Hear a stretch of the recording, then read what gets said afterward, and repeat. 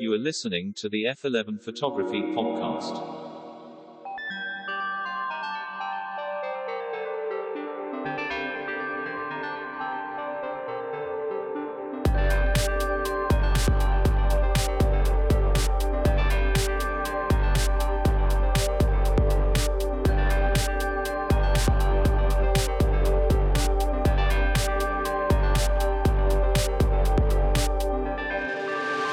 To the chasers of light, to the purveyors of pictures, to all of you listening and watching from around the world, this is the F11 Photography Podcast.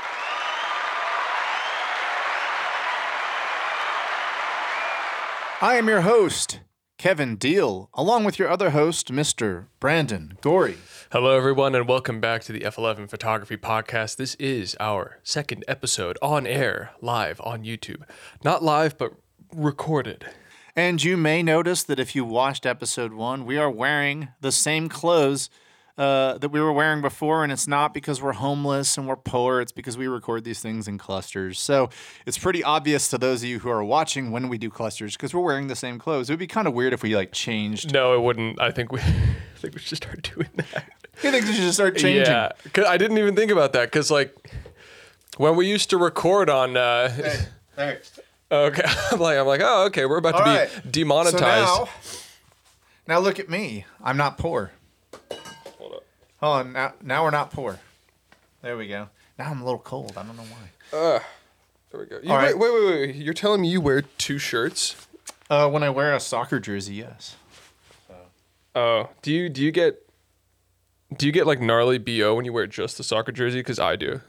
I don't know because I wear two shirts. Great question that I don't know the answer to. Yeah, so we didn't record 3 episodes in the same day. This is a new episode. We recorded a different day, and I'm a different person. Hold on, let me see. Yeah. We're gonna hypnotize everybody, right? Yeah. Yes. Hold on. There we go. We are back to you live. We are going to explore the latest in ambient jungle in Bristol. I don't know what you mean by that. But anyway, I look like a DJ from the 90s is what I'm trying to say, Kevin. Fair enough. Yeah. If you are listening on Apple, Spotify, or whatever, welcome. If you could support us by also subscribing to this channel on YouTube, that would be great. Our eventual goal is to monetize here. So yeah, it would be nice to make a little bit of money when you guys watch or listen to this pod. It'd be pretty cool, actually. Make a couple burner accounts. Yeah. Get exactly. your friends and family to watch our episodes. We don't censor anything, so it's very inviting. Very inviting. So I have a YouTube channel, and I have to be kind of straight and narrow on that because it's more about tips, techniques, tutorials, and gear reviews and all that. And here I feel like I can be a little more laid back and unveil a side of myself that I don't get to unveil on my YouTube channels. Channel singular. Yeah. And you kind of are you're kind of the same way. You're a little more straight and narrow. He has a YouTube channel as well. Very inactive on it, but yes. So I feel like I can be a lot more uncensored on. You know, it's funny. I feel a little bit more reserved on this podcast than I do elsewhere for some reason. I'm kind of the opposite. Yeah, well, whatever. We have two different personalities. Yeah. So I drop the F-bombs on here. I don't drop the F-bombs on my gear review channel. So I'm on Kevin Deal Photography, which I'll leave a link in the description below. Subscribe there too if you like both. Yes. So, yeah, subscribe absolutely. to Brandon. So subscribe to me. It's Brandon Gorey, and I talk a lot about film tips, and I review film cameras. Very affordable, very approachable film cameras.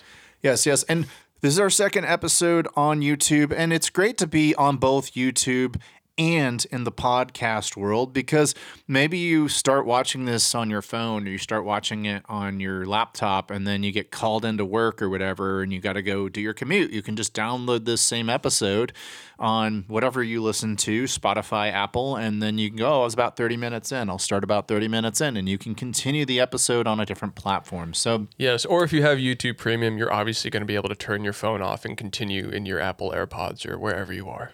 Yeah, exactly. So it's good to be on both.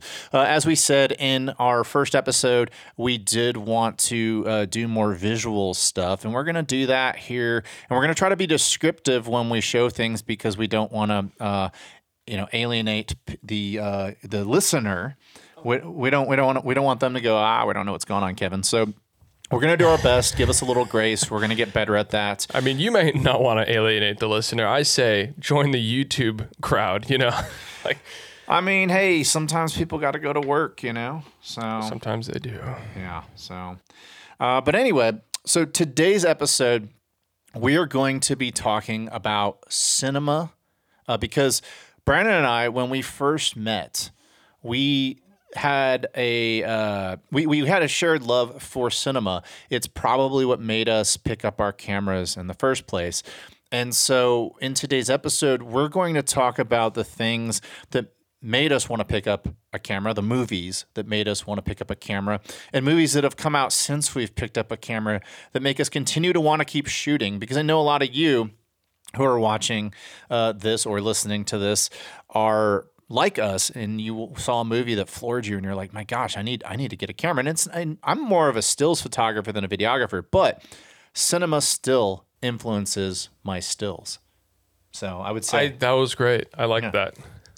Yeah, by all means. It's actually interesting is when Kevin and I formulated this episode, we obviously went and did our research. We went and kind of refreshed the movies that we like, scenes that we like, and it was interesting because I found that a lot of the movies that I enjoyed and that have influenced me, a lot of the framing in and of themselves in different scenes, characters' inflections, the acting, and the composition is you could take stills from these movies, and I wouldn't be surprised if I saw these stills on the walls of MoMA, taken on Portrait 400 or the respective Kodachrome in the 60s and stuff like that. So it's very interesting. I also had to weed out some films as well because some films inspire me to go shoot, but there's not really any frames you can pull from the movie itself where it's like, oh, that's a great shot. It's kind of more of a compelling narrative. I find the narrative more interesting than I do the composition, and so it's inspiration in that way, which is interesting. Well, I think today's episode is a perfect example of why we're on YouTube now, because you can enjoy this episode if you're listening in your car or, in your AirPods or whatever, but you can take it to that next level, that next dimension, because we're going to be able to show you things. I'm not going to have video examples of every episode. I'm going to just talk about how certain episodes help me and influence me. I'm not going to have examples for everything. But it's going to be a great hybrid. It's going to be a great test. And this is not an episode we could have done in season 1, which, by the way, we are in season 2, episode 2 now. And so let's listen to a word from our sponsor. Harness the power of artificial intelligence with Luminar Neo. Artificial intelligence is the buzzword in the photography industry right now. It's becoming so widely used in our industry, it's hard to tell when it's hype and when it's actually an effective tool. Luminar Neo actually uses AI for good by giving you easy-to-use modules that are powerful and improve your photography. And now they're happy to announce the introduction of Generace, which is their generative AI fill. What is Generace? It's a smart personal assistant that will help you remove unwanted distractions from your image. Unlike a standard erase tool, it leverages the power of AI to fill the gaps with textures and other elements to match the surrounding area. You'll easily get realistic results because Generace is analyzing your photographs to make sure that the results look realistic, mimicking patterns and objects that it sees. In addition to other powerful modules like relight, power line removal, and AI masking, Luminar Neo is on the cutting edge of artificial intelligence, but it's not just a plugin for Photoshop. You can actually use it as a standalone program with a catalog organizer and all that. It also has presets. Use the code KEVIN10 at checkout or check out the link in this podcast to get 10% off your copy of Luminar Neo today.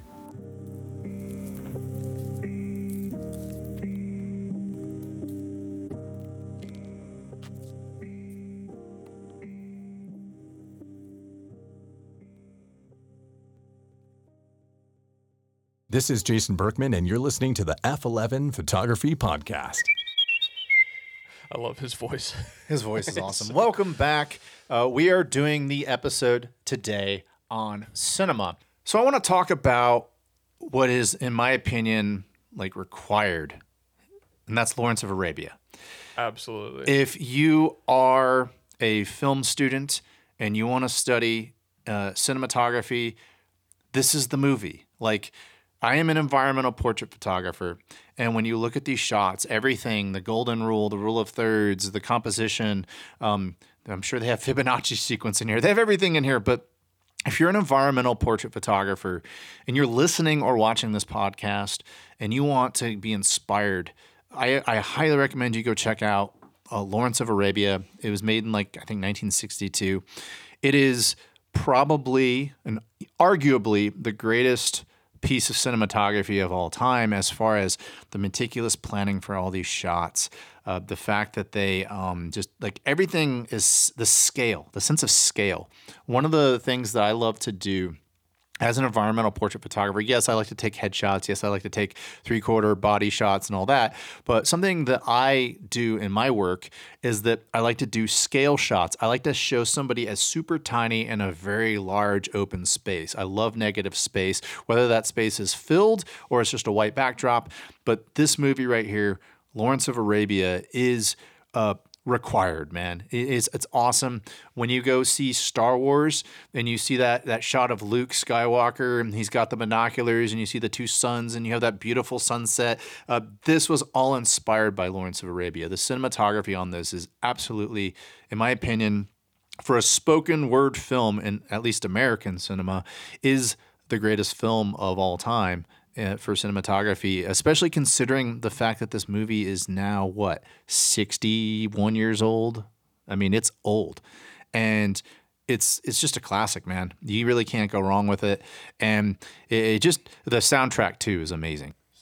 Something I find interesting about movies in that era is in the 60s and the 50s, when color was coming out, it wasn't, of course you had the guys in Hollywood and they're just like, oh, we need to make, we want this return. We're going to make this movie.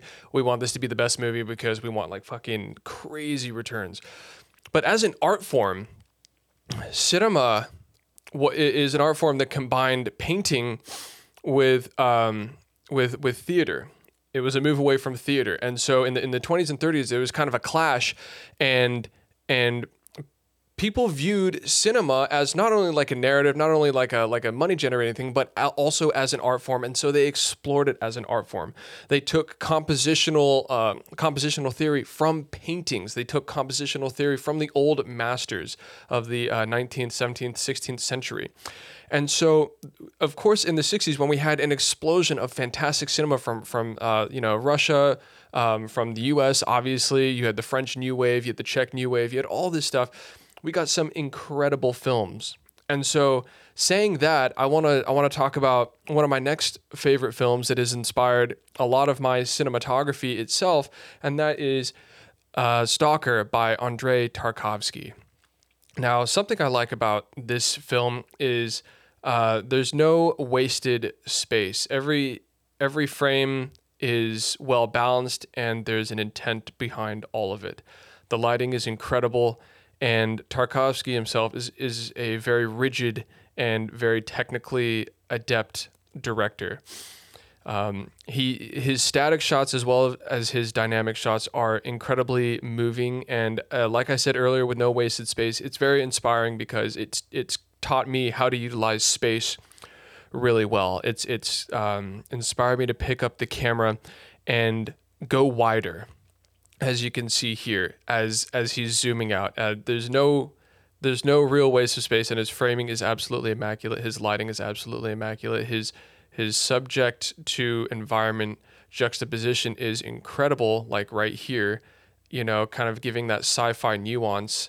I believe this was like an old grain factory that they found in the middle of Russia, and they just went with it.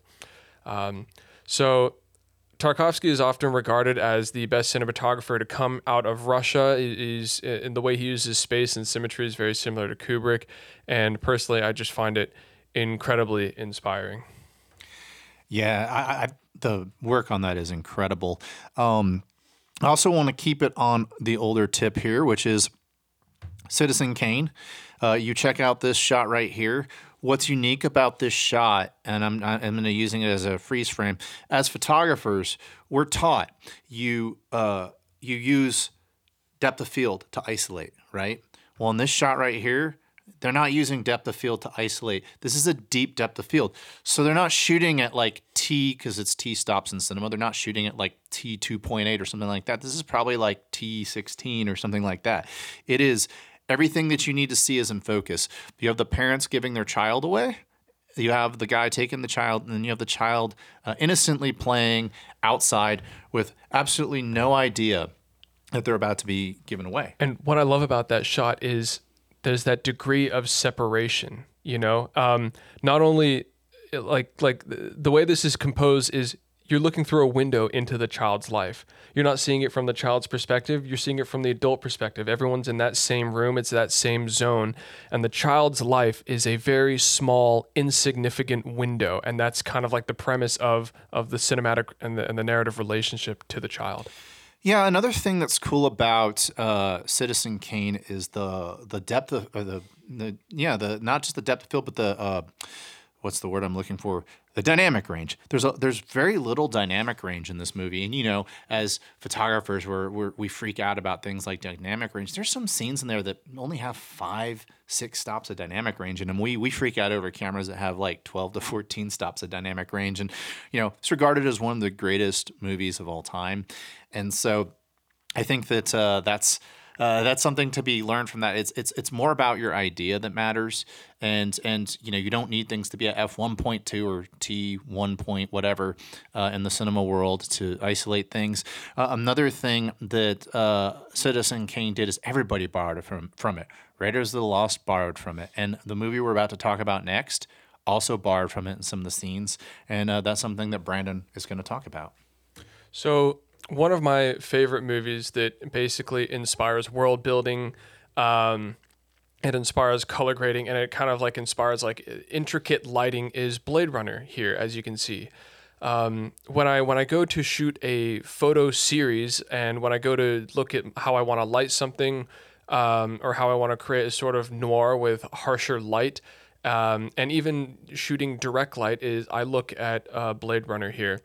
They often change between tight shots, wide shots, and medium shots, and they create a sense of what the world is. See, like here, there's a whole shot dedicated to this machine, which we don't know exactly what it is, but there's an organic, element to that machine showing the eye. A lot of what I like about Blade Runner is the juxtaposition of the synthetic with the organic, and how that blends so well. It is the infusion of technology with the organic matter, and it's a subject matter that I like to explore in my own work. And there's too much to say about Blade Runner, because the way it's shot, there's a lot of technical aspects. We could do a whole episode. Yeah, we really could. But I kind of just wanted to focus on the world building and the juxtaposition of technology with organic human. I'm losing it. Humanism.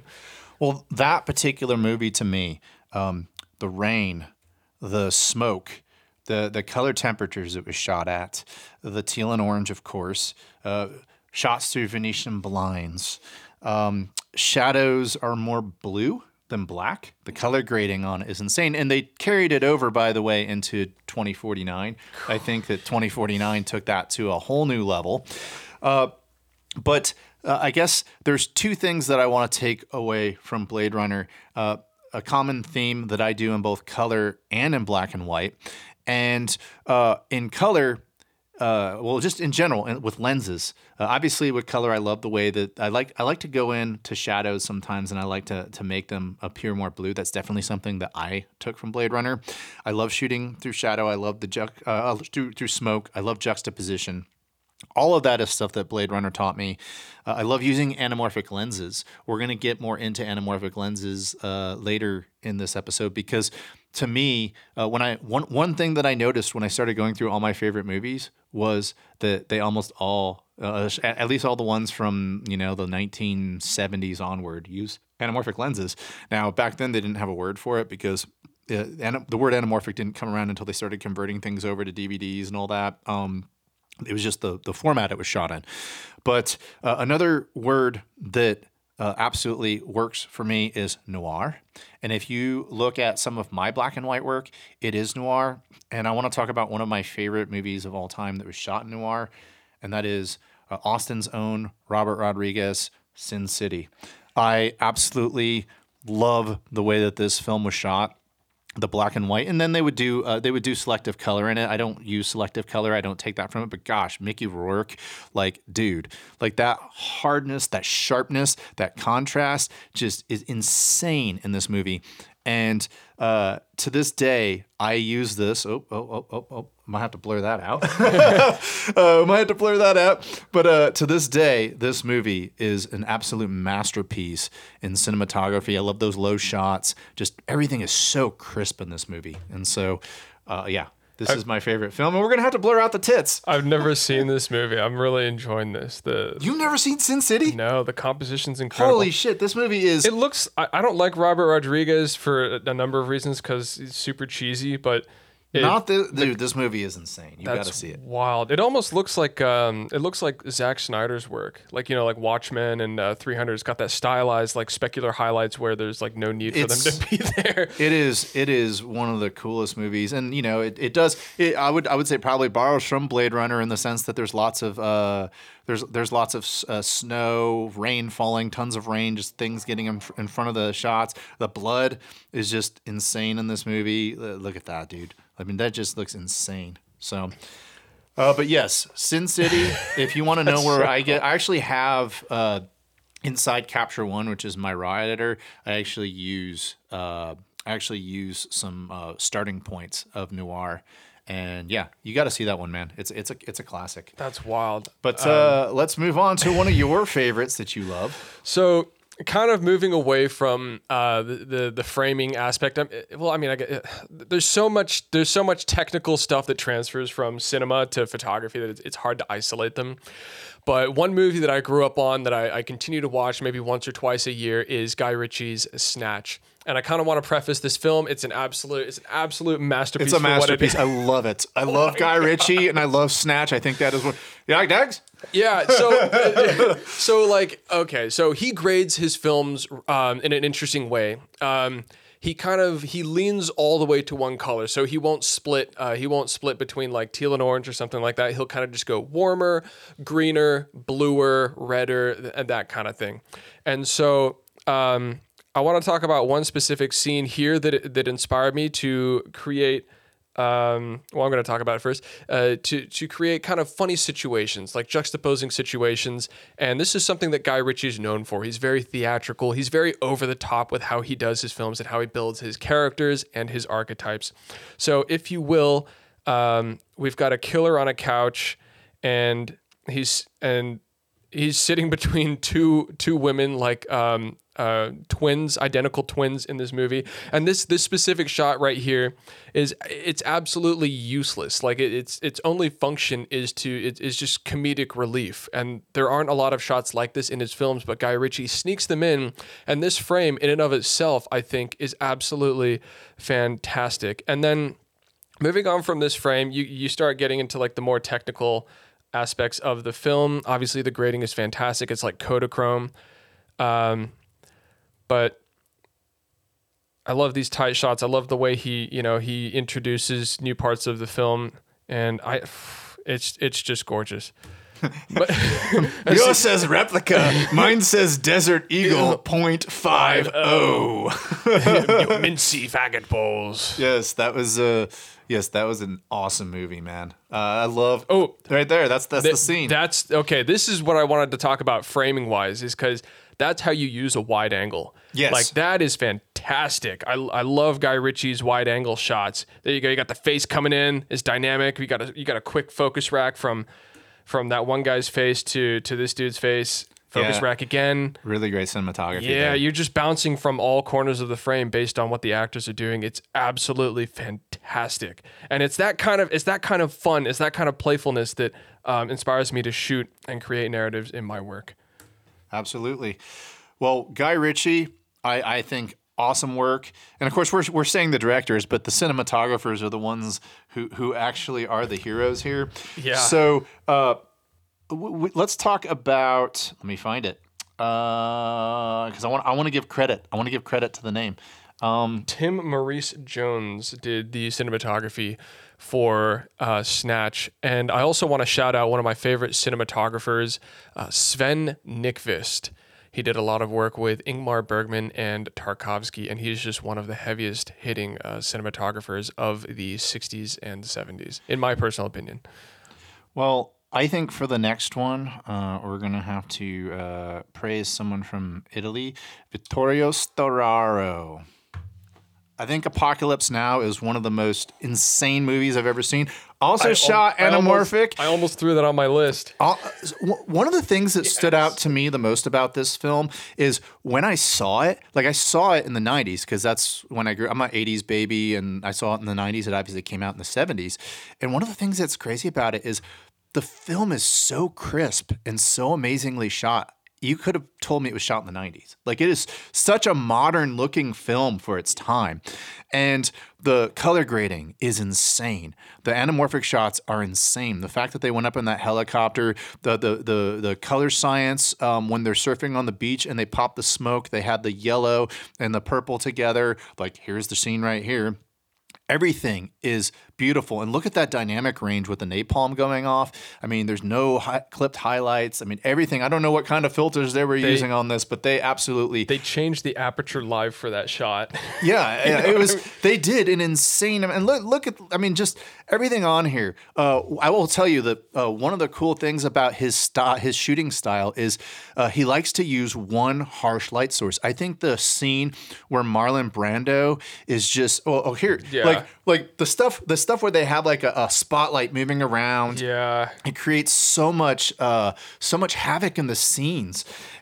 But going back to the Marlon Brando scene, which it'll come up here in a minute, and I'll bring it up. But the Marlon Brando scenes, the singular light on Marlon Brando makes him 10,000 times more scary than any of his acting. So this whole, like, just this kind of stuff, this is what I'm talking about, where you see one light hitting, you see a little bit of a rim, you can see the facial structures, just absolutely insane. But the Marlon Brando scene, I'm just gonna find it real quick because I keep talking about it and it hasn't come up yet. But the Marlon Brando scene right there, I believe, yes. Like, here's another example of it. As Martin Sheen is coming up on everything and he's covered in the mud, and look, you can see those nice ovals, the ovals of the anamorphic lenses, and you see flares going off. I mean, just, dude, like, this is like absolutely insanity. Juxtaposing surfboards with a war zone. Well, there's good reason behind that, because what it was one of the reasons why this is such a great story is the guys in the movie were not fighting to win the war.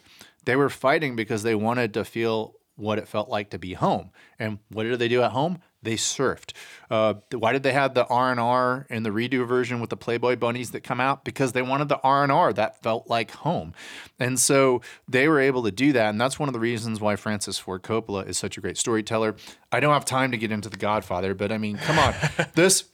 This scene right here with the smoke coming off is one of the most iconic scenes in the history of cinema. When you get into the scene with Marlon Brando, this is the scene I was talking about. This whole scene is insane, where you just see his bald head. Of course, he was really, really fat at this point, so you just wanted to do the head. But no, Apocalypse Now, once again, shot anamorphic. It's a recurring theme that we are going to talk about today. And just, I mean, come on, man. The freaking color, the freaking light, moving in and out of shadows. This is something that inspires me to pick up a camera. And if you go look at my work and you see some of my hard light work, it is absolutely stolen from Storino. Yeah. Vittorio. Oh, gosh, that guy. Storaro. I'm sorry. Vittorio Storaro. One of the greatest cinematographers of all time. Props. Yeah. I tell you what, it's, so Apocalypse Now is based off of the book Heart of Darkness. I don't know if you've ever read it. Exploring the savage nature in human beings, and as the movie begins in a very domestic environment, about as domestic as it gets, as a man, doing his creature comforts, and this is narrative based, obviously, and it devolves into the most savage it can get, which is a vast exploration of Heart of Darkness, and I just love I love how it progresses in that way. Yes. And by the way, hopefully you should know by now is that there are a shitload of spoilers. So if you haven't seen a movie we're talking about, just skip if we go to it and it's something that's on your list. Because one of the scenes I'm going to talk about later today is going to be like the ending of a movie because it's the peak to it. Yeah. So So yes, Apocalypse Now. Just some honorable mentions I want to talk about while you're bringing up the next one. I think Paul Thomas Anderson. I think Boogie Nights is one of the most. I mean, obviously the subject matter is about pornography, but and the story is about. It's not really a story about pornography as much as it is a story about how everybody in that movie is kind of a loser, you know. But it's really good storytelling. I think some of the cinematography in Boogie Nights is amazing. Obviously, There Will Be Blood. I mean, come on, that is one of the greatest movies ever to come out. I'm a big fan of that. I'm just going to do shout outs while you bring something else up. Christopher Nolan, if we're talking about modern cinematography, Inception is insane. A lot of that was built sets. That was not CGI. Some of it was CGI, but some of it was built sets. And that's something that is important to note, is that a lot of the movies that you see, like Blade Runner 2049, a lot of the stuff you think is CGI is actually sets that were built, miniature sets that were built that they shot, and then they used lights on. Inception has that. A lot of the stuff is real, like Interstellar had some sets.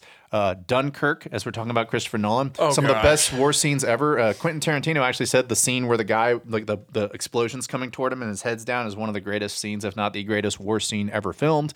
So, but the composition, like drawing your eye toward that explosion about to hit the main character, is just incredible cinematography. I haven't seen Dunkirk, but that sounds fantastic. Oh my God, Dunkirk is like, it's really intense. Like, you got to go see that one for sure. Yeah. Well, yeah, moving toward movies that have inspired me recently, I've kind of gone through what has kind of like ignited the love for framing and everything. Wong Kar-wai's Fallen Angels. Now, a lot of the stuff we also talked about is very narrative dependent, based on the actor, based on the lighting, based on the framing. And here I want to toss all that to the wayside, and I want to talk about mood building. Why? Because Fallen Angels was shot entirely on what they believe to be a 6mm lens by cinematographer Danny Boyle in Hong Kong. And this whole film is it's like a dream sequence of a mood in the lower crime quarters of Hong Kong's 90s era. And so if we move on over here, this is Fallen Angels. It's shot entirely on a wide angle lens, as you can see, heavily into the pro mist filters. And the entire sequence of the film is shot on what seems to be incredibly low budget. It's mostly handy cams. The shakiness is absolutely wild. And the imperfection of it is its own charm. It tells the story, not technically, but with motion, with constant motion and constant light. Holy chromatic aberration, Batman. The highlights are just like, yeah. It is fantastic. I went and saw this at Alamo Drafthouse on the big screen, and it blew my mind. And it's so low budget that there's some scenes in here where they did slow-mo, and I don't know if this was a stylistic choice or a budget choice, but they didn't have the lighting, and they didn't have the speed of film to actually capture a slow motion sequence at night. So what they did is they had to change the shutter speed, cut it in half, and capture like half frames, so 12 frames a second.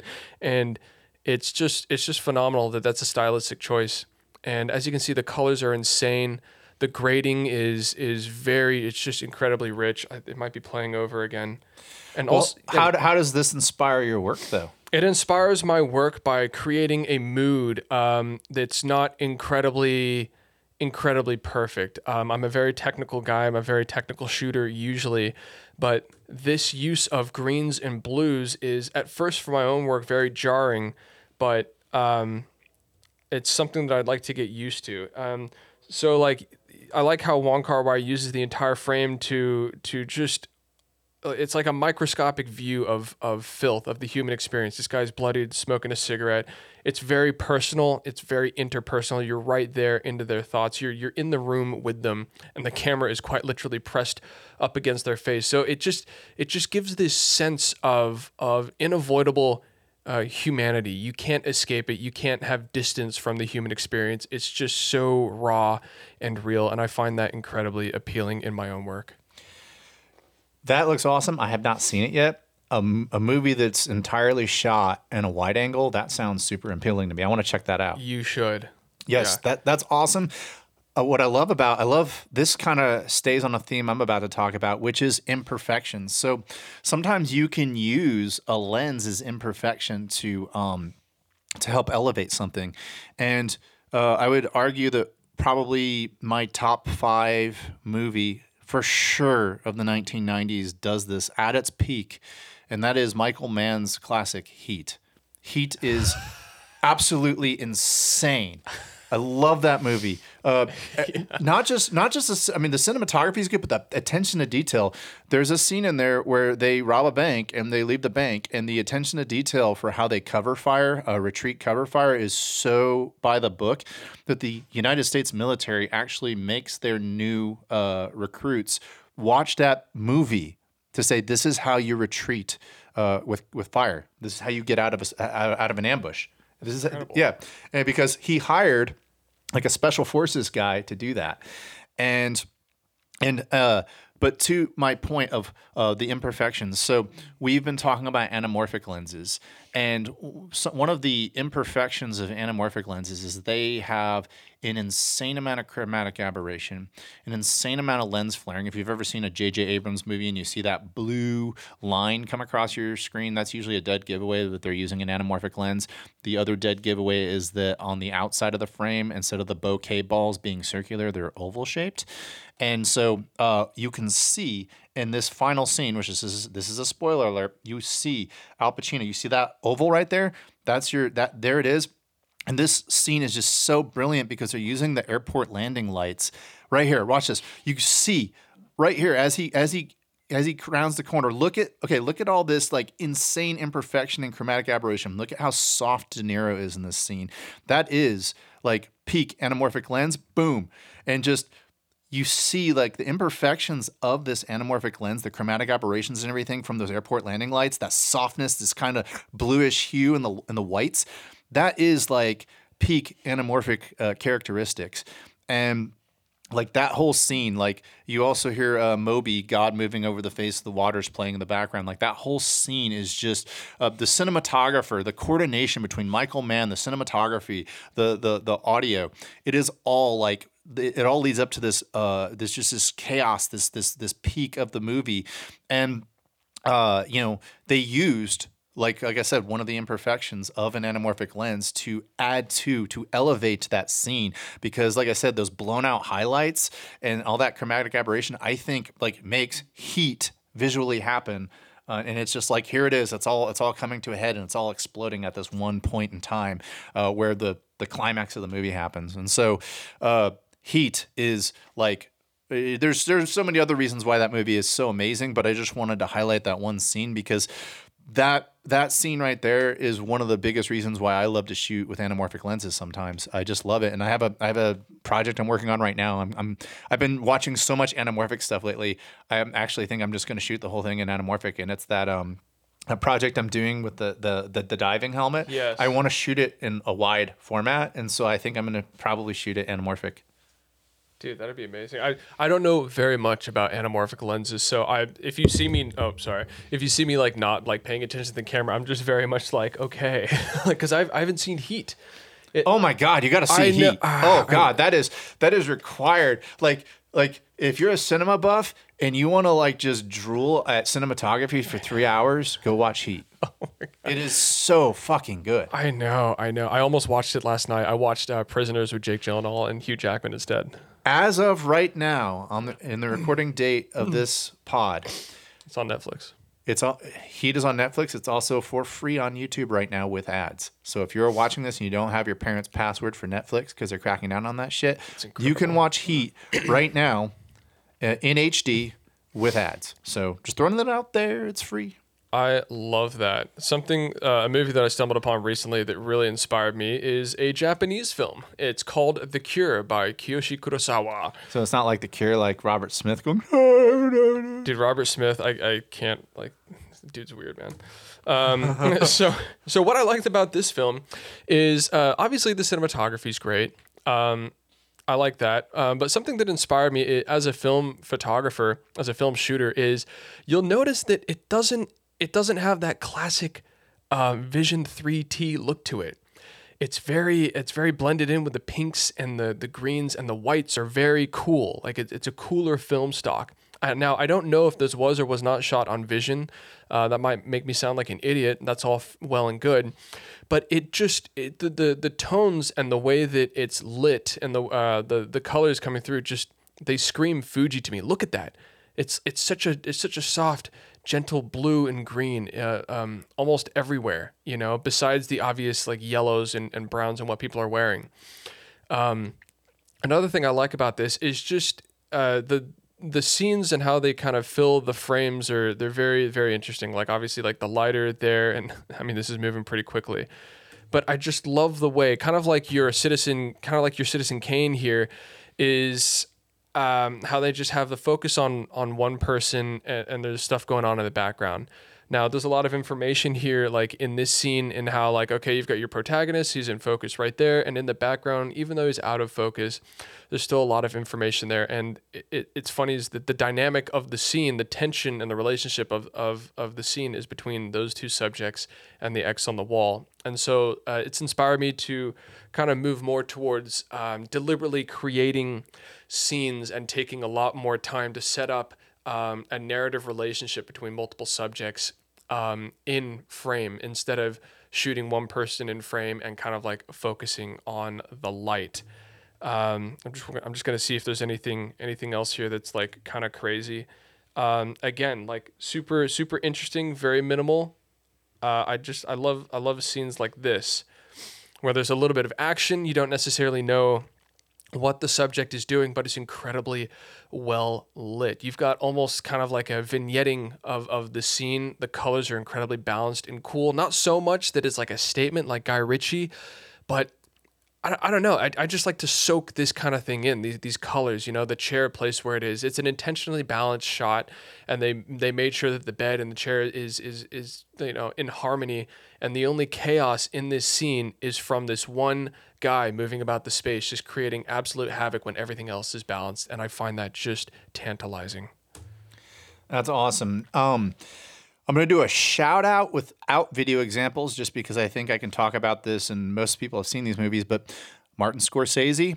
I think Martin Scorsese is the king of the, take the Rolling Stones or take Devo or take some modern music instead of a film score and put a montage together of it that's storytelling. So like you think about in the movie Casino when Sam Ralstein's walking through the casino and you have all the music playing, or just, when he and Sharon Stone's character are having issues, like the ability to take beautiful cinematography and piece it together with like a really common song, whether it's a Fleetwood Mac or something like that.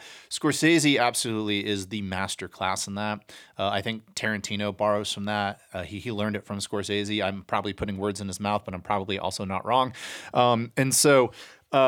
Absolutely love that about Scorsese. And remember, this episode is about what inspires us to pick up a camera. And even though the cinematography is obviously fantastic in all of his movies, usually it's the sound that goes with it.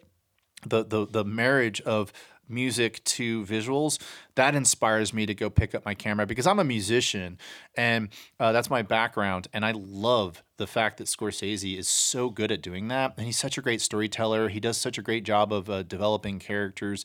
But I wanted to give Scorsese a bit of a shout out before I go into my next one, which this one may take a while, and I am unapologetic about it. And that is Quentin Tarantino.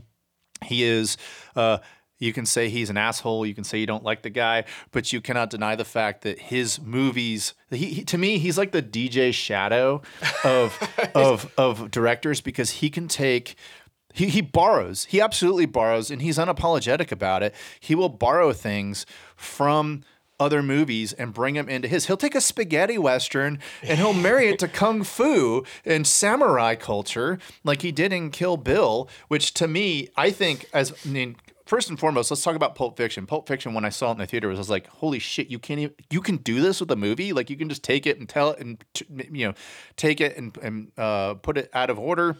And then Tarantino kind of builds an entire world around it. And he's a video store nerd. That's why I say he's like DJ Shadow, because Quentin, if you're not familiar with DJ Shadow pushed the limits of sampling in the mid to late 1990s. Like he took other people's songs and made songs out of it. Like he would sample pitch, and it's one thing to beat match, but if you can take pitch and get harmonies to work well together of other people's songs, he did that, and that's what he revolutionized. And Tarantino is sort of there's this thing I like in this, Texas Chainsaw Massacre movie. I'm going to pull it in. Obviously you see like the ending of Once Upon a Time in Hollywood, like clearly, like he is clearly influenced. Yeah. And by the way, if you don't like Once Upon a Time in Hollywood, it's because you watch Transformers and all those other movies. And that's the peak of like how much you like cinema. And there's nothing wrong with that, but that's why you don't like Once Upon a Time in Hollywood. If you don't understand that movie was a love letter, not only to the 1960s, the summer of 1969, but to old Hollywood and the unrecognized people in Hollywood that made Hollywood happen. It's really easy to follow that movie. Love that film. Yeah, that film was so good. I saw that film in 70 millimeter. I think it was in 70 millimeter. I know it was in a film of stock of some kind at Alamo.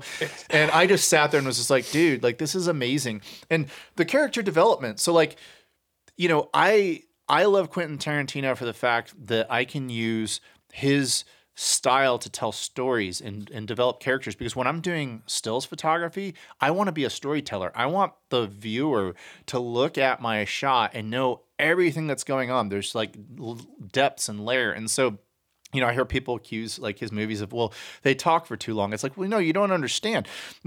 When Jules and Vincent are talking about a foot massage for 10 minutes, that has relevance later on in the movie when Vincent takes Mia Wallace to Jackrabbit Slim's and then she accidentally snorts his heroin and dies because they were talking about the guy getting thrown off for a foot massage. Well, now she's just OD'd on drugs. And Vincent Vega's like, oh shit, here I am. Like just all that stuff, it leads up into something greater.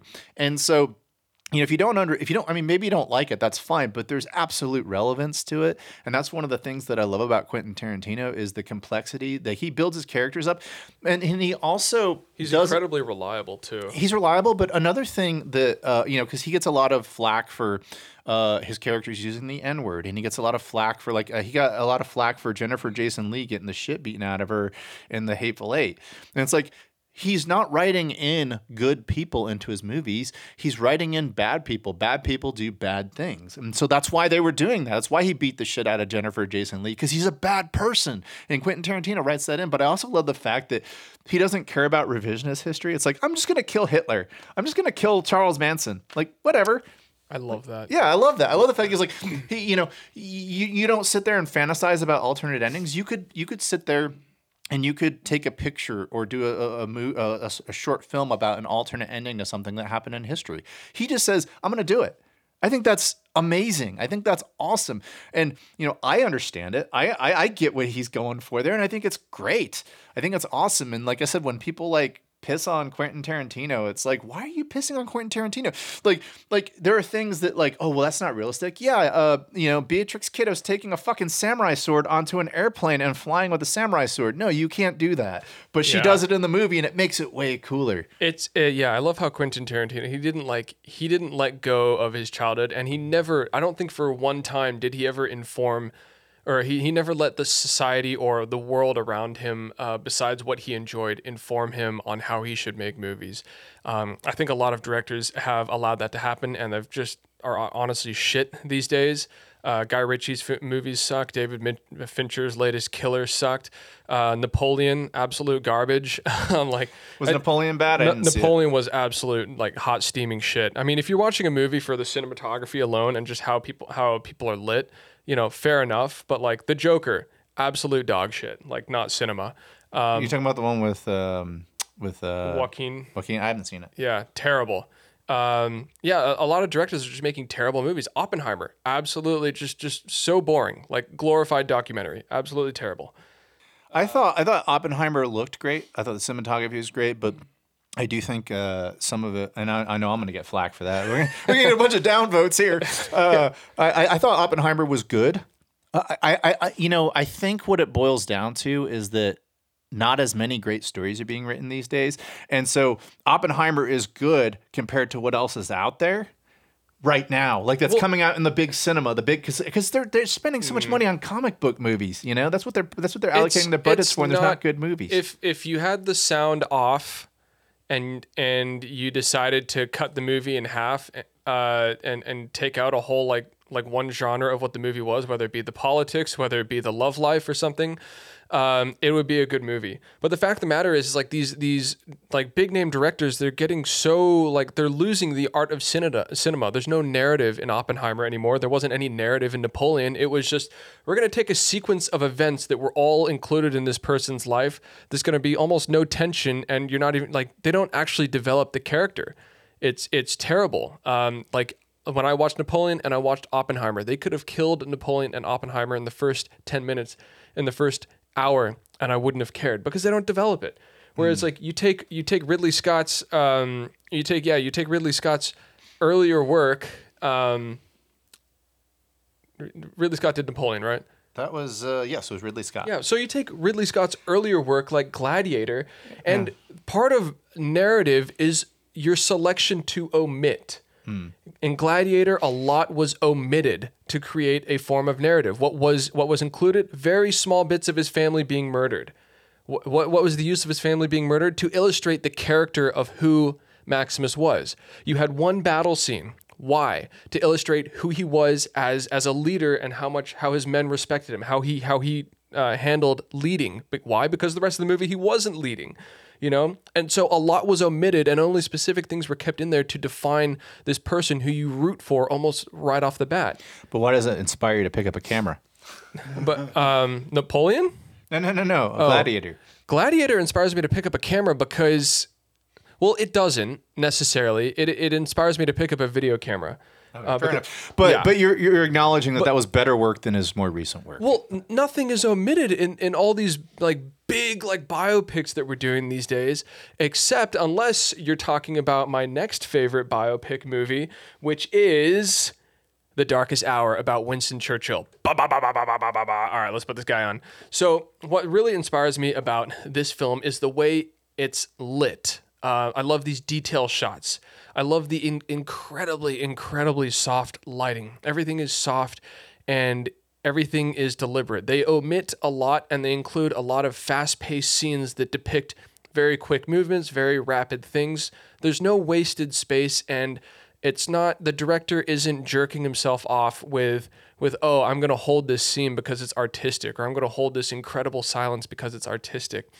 No, it's a very robust film, and a lot of the shots are deliberate, and that's the way I like to shoot. It's very easy as a photographer to fill a series of shots with dead space, with a dead photo that doesn't exactly tie relevance to anything else. And so I'd have to say that for this movie, the lighting is absolutely A1 spectacular. You go from multiple shots of low dynamic range to high dynamic range, and it's interwoven really well. And I just really enjoy how incredible the soft lighting is. Like right here, that ambience, that world building, the fall off of all the faces to the left, while maintaining the peak lighting on the top crest of Churchill's hair there. It is absolutely fantastic.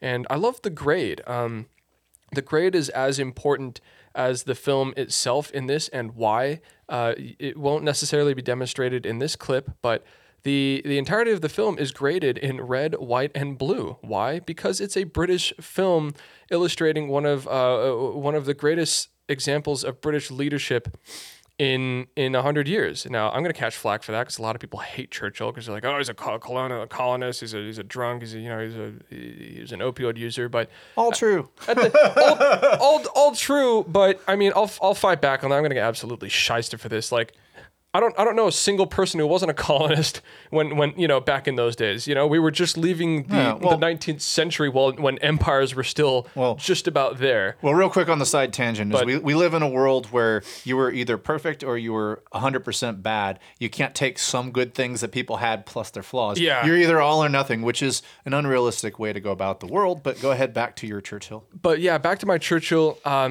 This is graded in red, white, and blue. Obviously the British flag colors, and it's absolutely fantastic. Napoleon was graded the same way.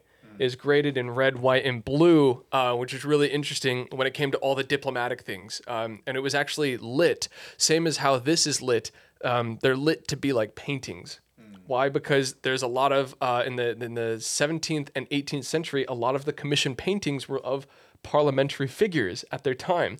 So Napoleon, the movie, is actually lit and graded to have extremely flat faces with extremely soft light, and it's all red, white, and blue, kind of similar to how these parliamentary shots are in Churchill, and it's meant to look like paintings. And so I find that incredible. So oftentimes when I'm doing my grading, this has inspired me to not only have a definitive grade, not just one that looks pretty, but also one that enhances the narrative of what I'm doing as well. Nice. Quick funny story about Churchill. So Orson Welles was on vacation somewhere in Europe with his wife, and Churchill happened to be there at the same time, and Orson Welles was trying to get funding for a movie, and he had some Russian oligarch person there with him, and he walked by Churchill, and Churchill knew who Orson Welles was, and he gave him a head nod. This was like right after Churchill lost his re-election bid, right after World War II. Yeah. Not his best days. And the Russian guy was just beside himself, like, oh my God, like, Winston Churchill knows you? He's like, yeah. He's like, all right, I'll fund your movie. And so like later on that day, he's chilling out with Winston Churchill. They're like whatever on the beach, whatever. And he's like, hey, I want to say thank you because you gave me that head nod and that actually got funding for my next film. And so he's with the Russian oligarch like the next day, and he walks by Winston Churchill, and Winston Churchill sees him and gives him a big bow, like just bows like that. And then, and of course Orson Welles is laughing because Churchill is like buttering him up and making him look good. I just thought that was a funny story. He definitely got funded for that film. But do you have any other films you want to talk about before I get to my final? No, get to your final, and I'll pull up my last one. I'm going to talk about my favorite film of all time. And I've gone through some. Well, yeah, I did the Heat one already. So yeah, we're good. I'm gonna go through my favorite film of all time. There's not a word spoken in it. This film was the very first film ever converted to 8K. It was shot in 70 millimeter in 1992. They took 150,000 frames of 70 millimeter. I guess technically it was 65 millimeter film, and they scanned it one at a time. They restored it, and they have it. It was, like I said, the very first thing ever put into 8K, and that was the 1992 masterpiece Baraka. And if you've never seen Baraka, you need to see Baraka because it is, in my opinion, the most beautifully shot film in the history of cinema, and that is a bold claim. And I will fight anybody to the death on it. But this is the most humbling movie in the entire world, in my opinion. I majored in college in geography, so they make you study the Earth. They make you study human beings' interaction with the Earth. And this movie is the quintessential capturing of that. And the score in this is absolutely spectacular. The color grading in this is absolutely spectacular. And the scenes are just insane. The darkest parts of humanity, the lightest parts of humanity are all captured in this movie. If you want like oil fields burning and the boneyard out near Tucson with all the old airplanes in it, you go to Kuwait, it takes you everywhere. They take you to Auschwitz. They take you to the killing fields of the Khmer Rouge. They take you to it was shot in 24 countries, 6 continents. They take you to India. They show bodies burning. They show people bathing in the rivers. They show beautiful time lapses. This is, in my opinion, the greatest movie ever made. In my opinion, as far as just sitting down and watching it. If you ever want to just recalibrate in life, you're going through some tough times and you just want to have some humble pie and, see how you fit in the world. I recommend no other film greater than Barack. I almost said Barack Obama. Baraka. That's the name of the film, Baraka. And Baraka is actually a word that they use in Islam. It means blah, blah, blah, blah, blah, blah, blah, blah, blessing, essence, or breath. Robert Ebert, he said about this that if man sends another Voyager into the distant stars and it can carry only one film on board, that film might be Baraka. It is basically like, this is our Earth. This is how the humans live on the Earth. Here are the animals. Here are the beautiful parts of the world. Here are the bad parts of the world. This is just an objective view of humanity, humanity's interaction with Mother Earth. And if you haven't seen Baraka, I actually find there are some streams of it on YouTube. And as much as I butter this movie up and say it's the greatest movie of all time, they actually made a follow-up to this movie in 2011 that I haven't seen. It's called Samsara. So I'm going to go see Samsara and get back to you all on that. And you're going to go see Heat, and you're going to get back to me on that because you have no fucking choice. Now, we're going to wrap up with Brandon's favorite last movie, and then we're going to call it a day. Go ahead, Brandon. Well, my favorite last movie is one that I was introduced to in college. It came out in 1929, and it was by a prominent socialist named Dziga Vertov. It's called Man with a Movie Camera. It's Человек с киноаппаратом. And so this came out as an antithesis to the idea of montage. Eisenstein really revolutionized and pioneered montage, the use of using two separate clips to synthesize a third idea that is not of those clips. So one example would be first clip is you see a man looking out the window. Second clip would be a child playing out in the street, and you would assume that man is looking at the child, even though there's no logical reason that should be the case. And antithetically, Dziga Vertov wanted to show the world for what it really was with a camera. And so he fought this idea of montage, and he put together this movie called Man with a Movie Camera. And he wanted to show the everyday life of the world around him. And he did so using montage. It's not one ongoing clip, so it's inescapable. And so I thought it was very interesting. And so here we go. This is Man with a Movie Camera, and as you can see, that's them shooting right there. They're on a car, and they're just capturing the everyday life. It is the antithesis of world building, and yet by virtue of it being montage unavoidably, by virtue of it being an actual movie, it is world building in and of itself because they're still depicting a non-realistic view of the world. Now, what's also really interesting about this is back then, the socialist idea was to elevate man by technical processes. It was the materialist idea of tabula rasa, where your environment shapes who you are. And so, given that mindset, a lot of artists at this time were incredibly. They liked to take images of mechanization, of processes.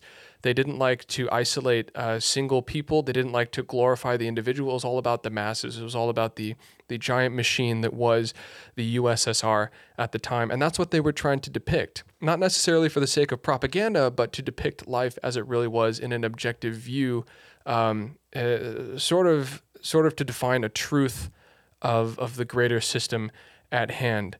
And so he put this together, wanted to depict reality.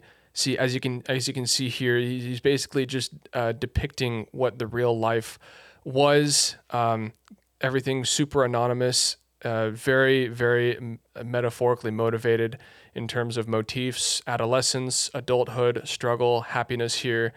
There are no characters, there are no protagonists, there are no antagonists.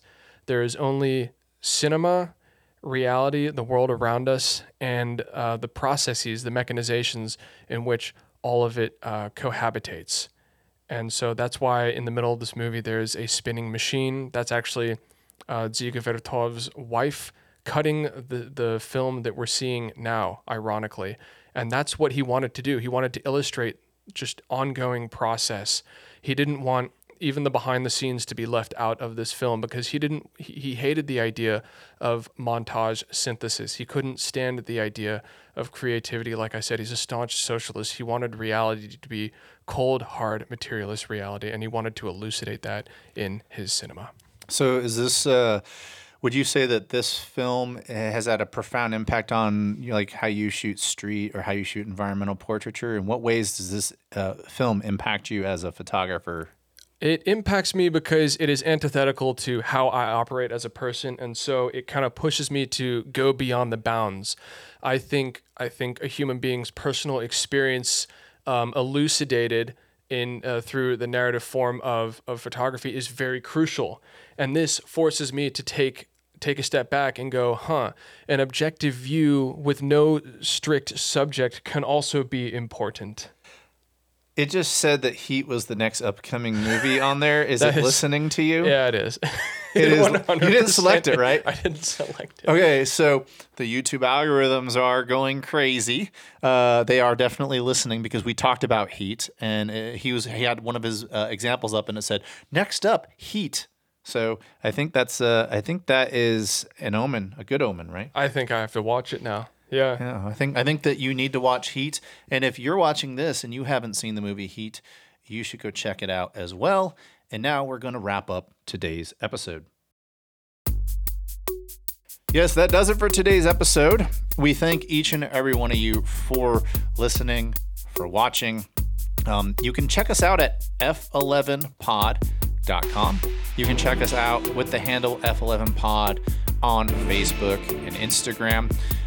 Obviously, there was a lot to go over today. We're still fine-tuning the video side of things, but I think that this was going to be an awesome episode. I think we did really well today. Hopefully, you learned a little bit about what influences us as photographers/videographers. And until next time, chase light and not algorithms.